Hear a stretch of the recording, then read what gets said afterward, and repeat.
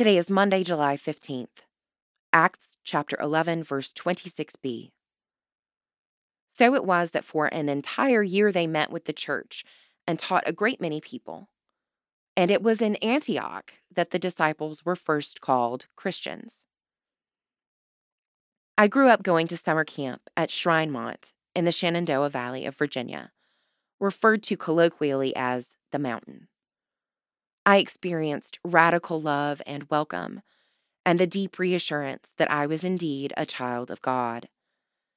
As a young adult and a cabin counselor, my fellow counselors and I passed these values on to the young ones in our charge.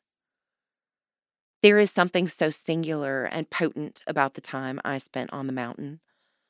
I was helping to build something unique and raw and real. We worshiped daily, sang and sometimes shouted praises to God, created traditions, and embraced one another's divine uniqueness.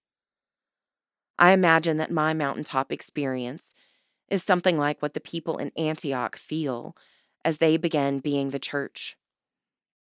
The soft newness, making something out of seemingly nothing, the righteous pride, and grace abounding.